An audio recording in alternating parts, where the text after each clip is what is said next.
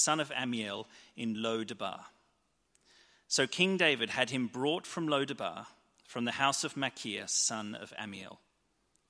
When Mephibosheth, son of Jonathan, the son of Saul, came to David, he bowed down to pay him honor. David said, "Mephibosheth?" "Your servant," he replied.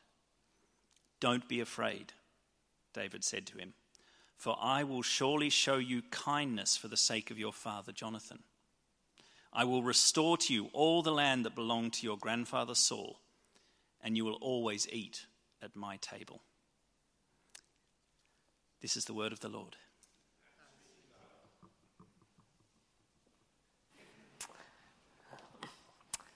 And so now let's pray for Liz as she brings God's word to us.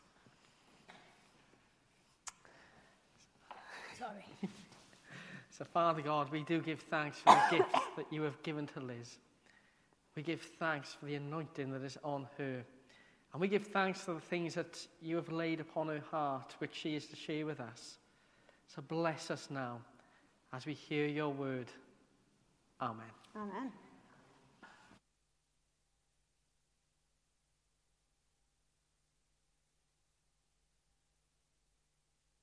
It's not funny. I'll have to start talking about a certain rugby tour, shall I? Oh, I know she started off well, hasn't she?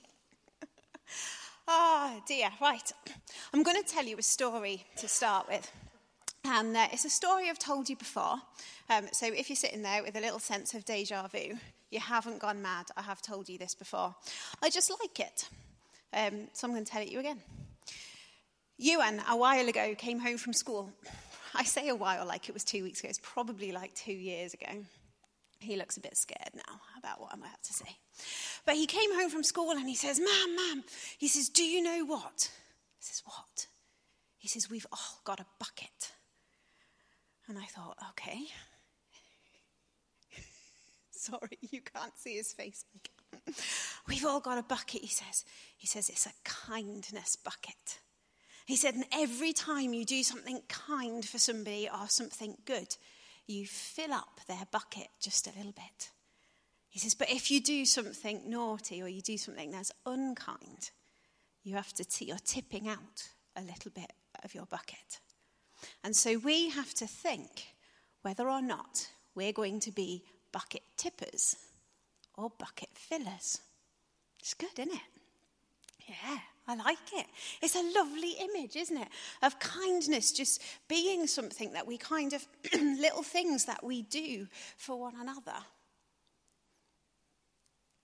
Kindness as a fruit of the Spirit is just a little bit nicer than some of the other ones, isn't it? I mean, it's not quite the heavy hitters of kind of having to think about joy in the face of suffering, or last week, like patience. I so ducked out of that one because I've got none. But kindness is all right, isn't it? We can talk about just being generally nice to each other, maybe a few random acts of kindness, being a little bit smiling at a stranger, opening a door for somebody. We can pat ourselves on the back, feel nice, and we can all go home. How about that? No. If you came here tonight wanting the fluffy, nicey version of kindness, there are two things going on. You've either never met me, which is also fine, or, and probably worse, you're going to be sadly disappointed from what's about to follow. Because when we think about kindness as a fruit of the Spirit, we're not talking about this kind of worldly being nice to each other. We're not talking about like a little bit of bucket filling rather than bucket tipping. Kindness as a fruit of the Spirit is something that is hard and it's gritty and it's challenging and it's all those things because it grows the kingdom. And I think that's what we're all here for, isn't it?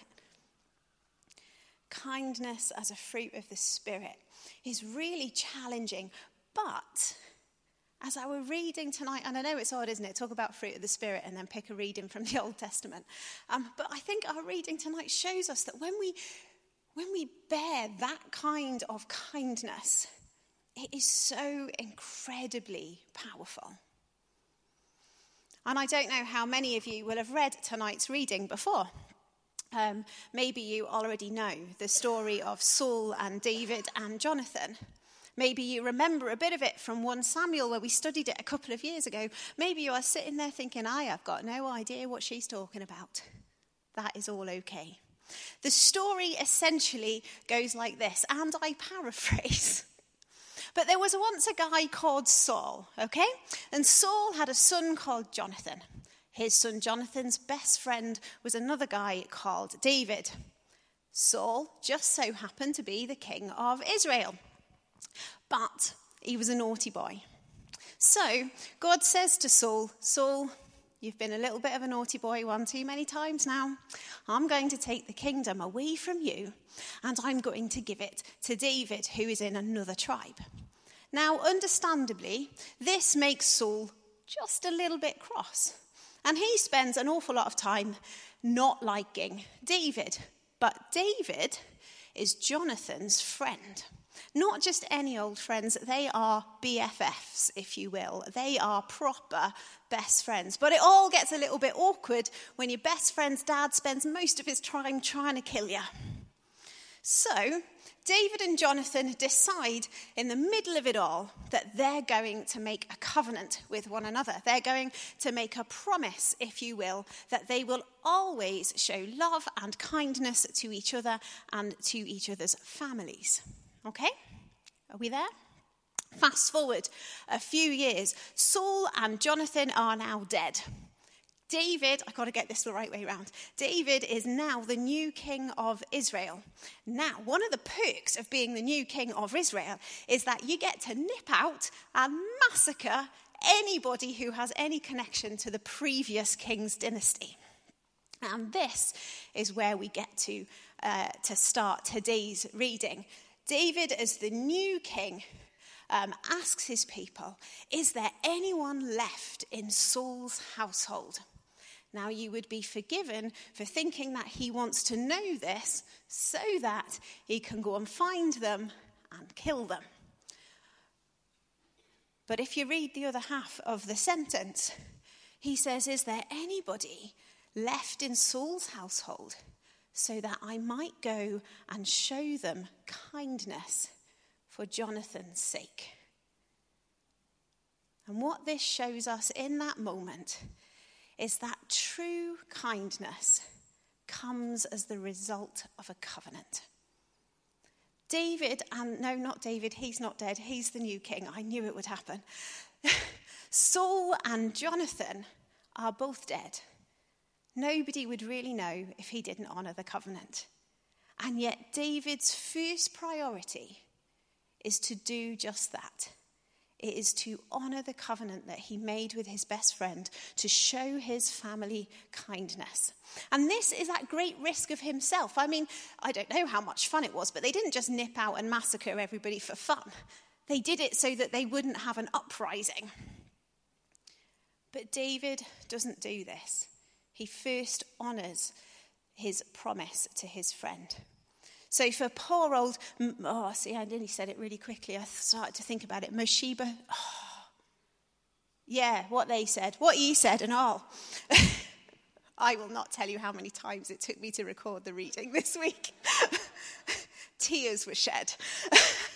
Anywho, I digress. For him, for Saul's, for Jonathan's son, this is kind of like the case of it's not what you know, it's who you know. I remember going to Merthyr, I know, years ago now, and I remember going into one of the schools and just the look of sheer scepticism when I opened my mouth and my very English accent came out. Believe it or not, it was more English then than it is now. And they just kind of looked at me, and so the kind of awkward small talk ensues with this kind of looking at each other, who let the English one in? And then one of the guys there just had this light bulb moment, and he just went, oh, I know who you are. You're married to Chris and Beth's boy. And I went, yeah, Yeah, I am. Oh, yeah, that's all right. Then he says, come with me, love. He says, we'll look after you. It had absolutely nothing to do with who I was and everything to do with my family name.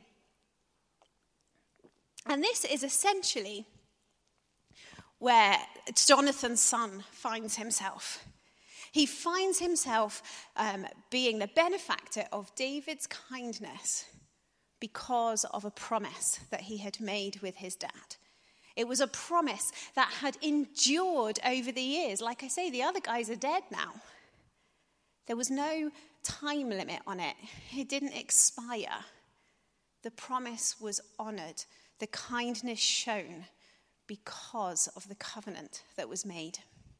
And David and Jonathan, when they made their covenant, David made the covenant with Jonathan because he wanted to show in some way, almost, you know, like how you pay it forward. You know what I mean when I say pay it forward? It's almost like David was paying forward the kindness, because he kind of says, and again I paraphrase, he kind of sort of says to him, what can I do to show the kindness that God has shown me to someone else?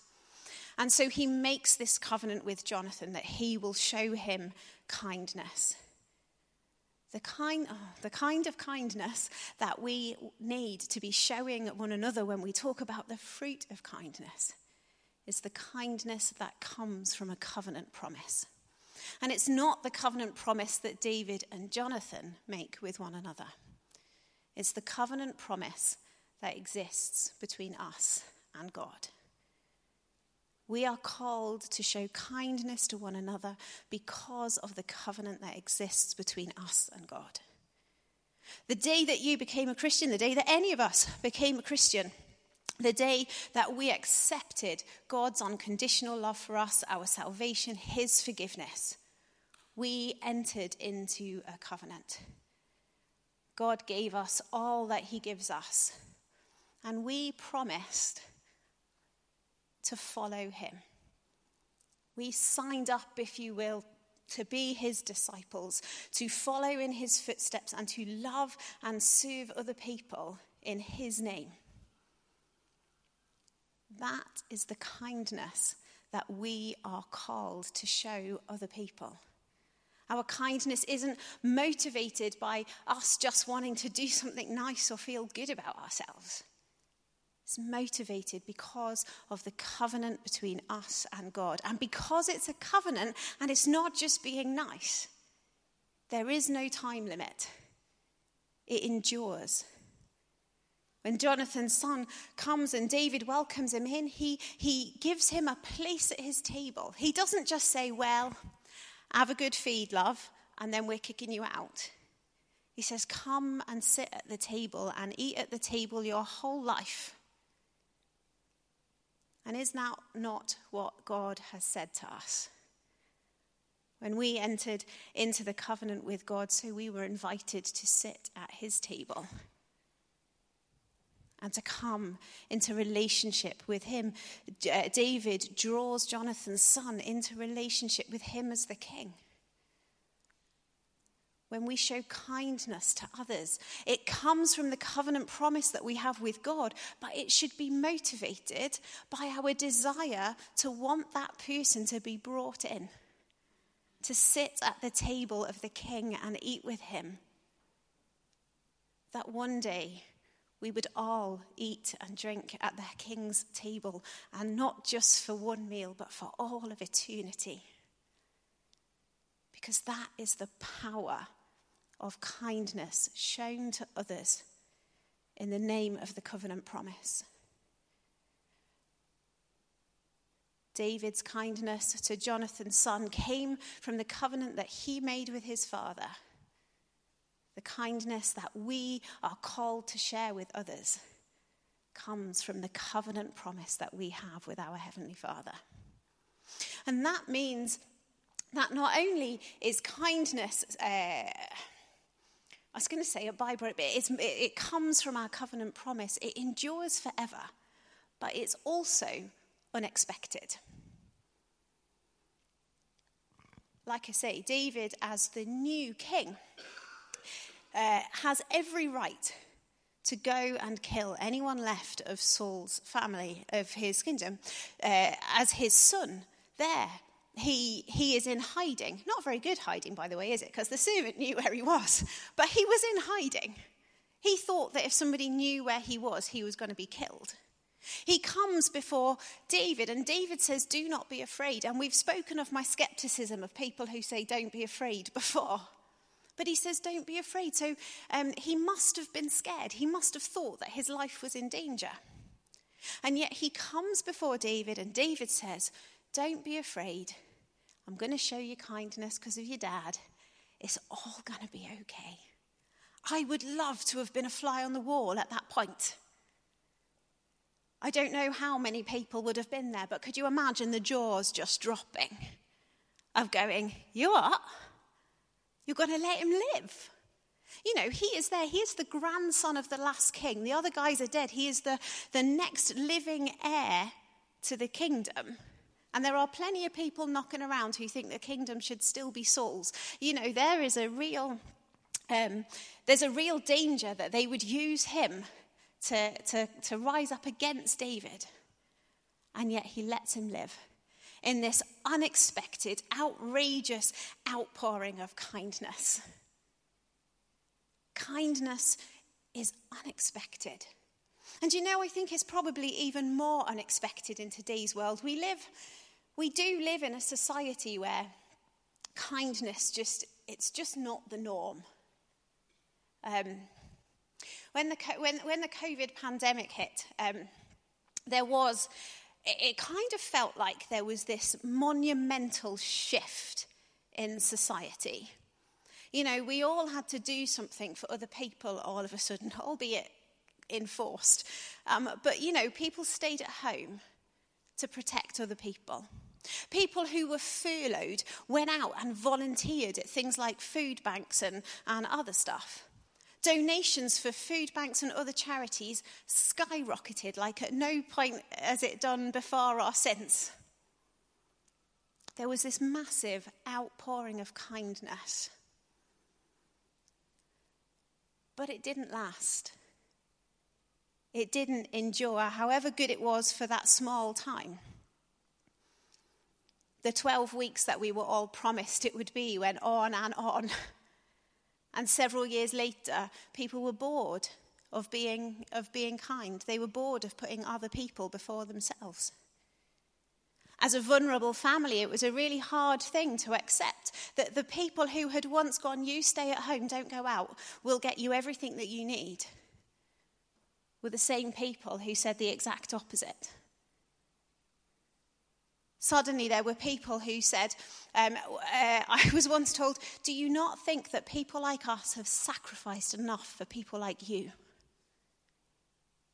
And before we roll our eyes at the people outside the church, that was someone from church. Kindness doesn't endure. Not in the world that is out there. Do you know volunteer organisations up and down the country of churches and of all different types have less volunteers now than they have ever had before? Kindness in the real world is not enduring. And yet what an opportunity is that for us as a church. What an opportunity. You know, the church is by and large in decline, and it has been for a long time. And I think one of the many reasons that the church is in decline is that for so long, we've spent so long trying to fit in with the world outside that we forgot that we were supposed to be different. But what a great opportunity for the church to be marked out as the people who show kindness. For the people who show kindness, not just once, but again and again and again. For people who don't show kindness so they can pat themselves on the back and say, aren't we great, we feel good about ourselves. But people who show kindness because they long for people to meet with the King whose kindness they first received. What an opportunity for us. Because that's the kind of kindness that grows the kingdom. I'm not talking about random acts of kindness, nice though they can be. I'm not talking about chucking a little bit in a bucket somewhere. I'm not talking about, letting the person in front of you in Morrison's go in, in the queue go in front of you. I'm talking about the outrageous, unexpected, overfill the bucket kind of kindness that David showed Jonathan's son. Because that is the kind of kindness that we will see the kingdom grow as a result of. Because you see, the kindness that David shows Jonathan's son is essentially the roadmap for the grace and the love and the kindness that God first showed us. Jonathan's son is there and he's in hiding and he's scared and he's weak and he's lame and he's afraid. How many of us were all those things before we met Jesus? David went out and he sought out and he went out to look and find Jonathan's son. And so we have a king who sought us out and called us his own long before we knew him.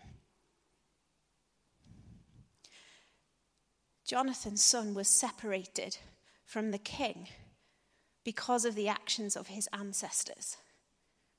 We are separated from our king because of the actions of our ancestors and because of our own sinful actions as well. And yet the king seeks us out and he offers us a place at his table. And he says, come, eat and drink forever.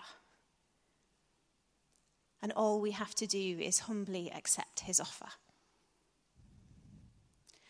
Our kindness should come from the covenant that we have with God. It should be a kindness that endures and a kindness that seeks to show the kindness of God to others. It should be a kindness that follows the kindness that God has given us. Just like David went out and he sought out Jonathan's son.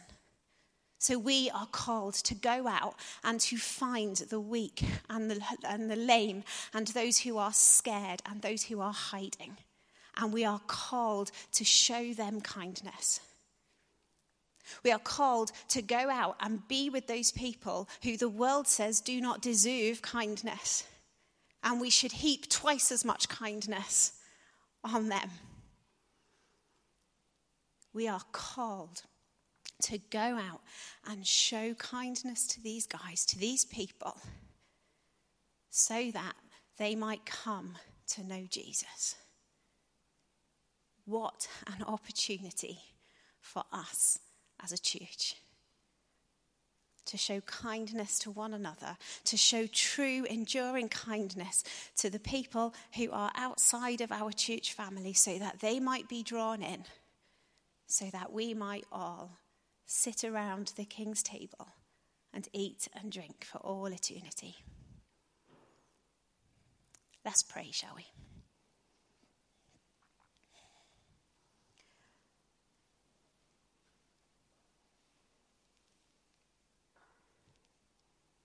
Father God, we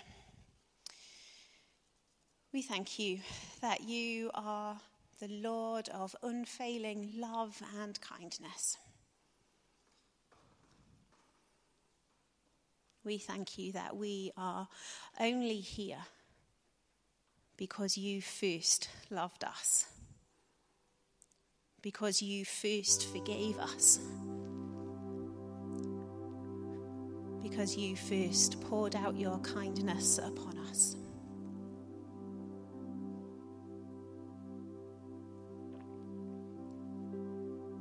And so we come before you. We come before you as your children. We come before you as your disciples. We come before you as heirs of your kingdom.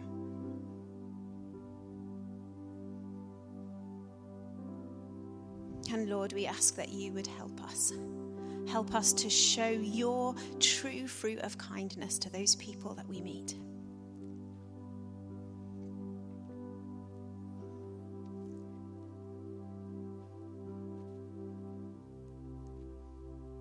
Lord, help us to move beyond being nice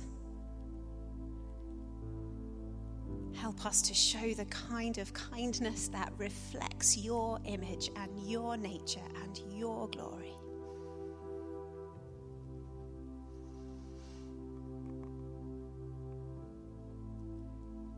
Lord, we just want to acknowledge that sometimes showing kindness is hard. Sometimes we find it difficult to show kindness to certain people, perhaps. And so, Lord, we ask that you would come and that by the power of your Spirit, you would change our hearts.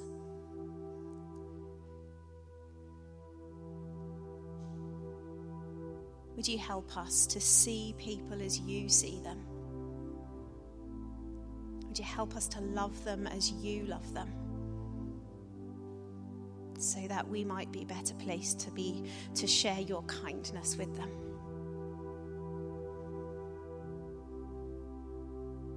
Lord, we especially think of governments and leaders who perhaps we disagree with, who perhaps we think don't deserve kindness.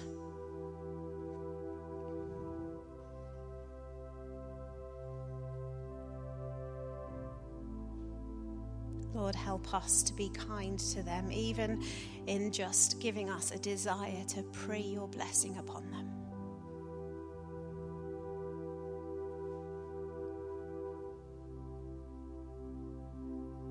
And Lord, we offer you our own hearts. Sometimes, Lord, we know that it is hard to show kindness to others when we are hurting because of the unkindness that has been done to us. Father, where our hearts have begun to harden, where bitterness has begun to creep in, Lord, would you heal our hearts and those wounds? Would you take away anything that stands in our way of showing your kindness? Would you just come, Lord, and heal us with your loving kindness so that we might learn to show your love and your grace and your kindness to others just as you have done for us?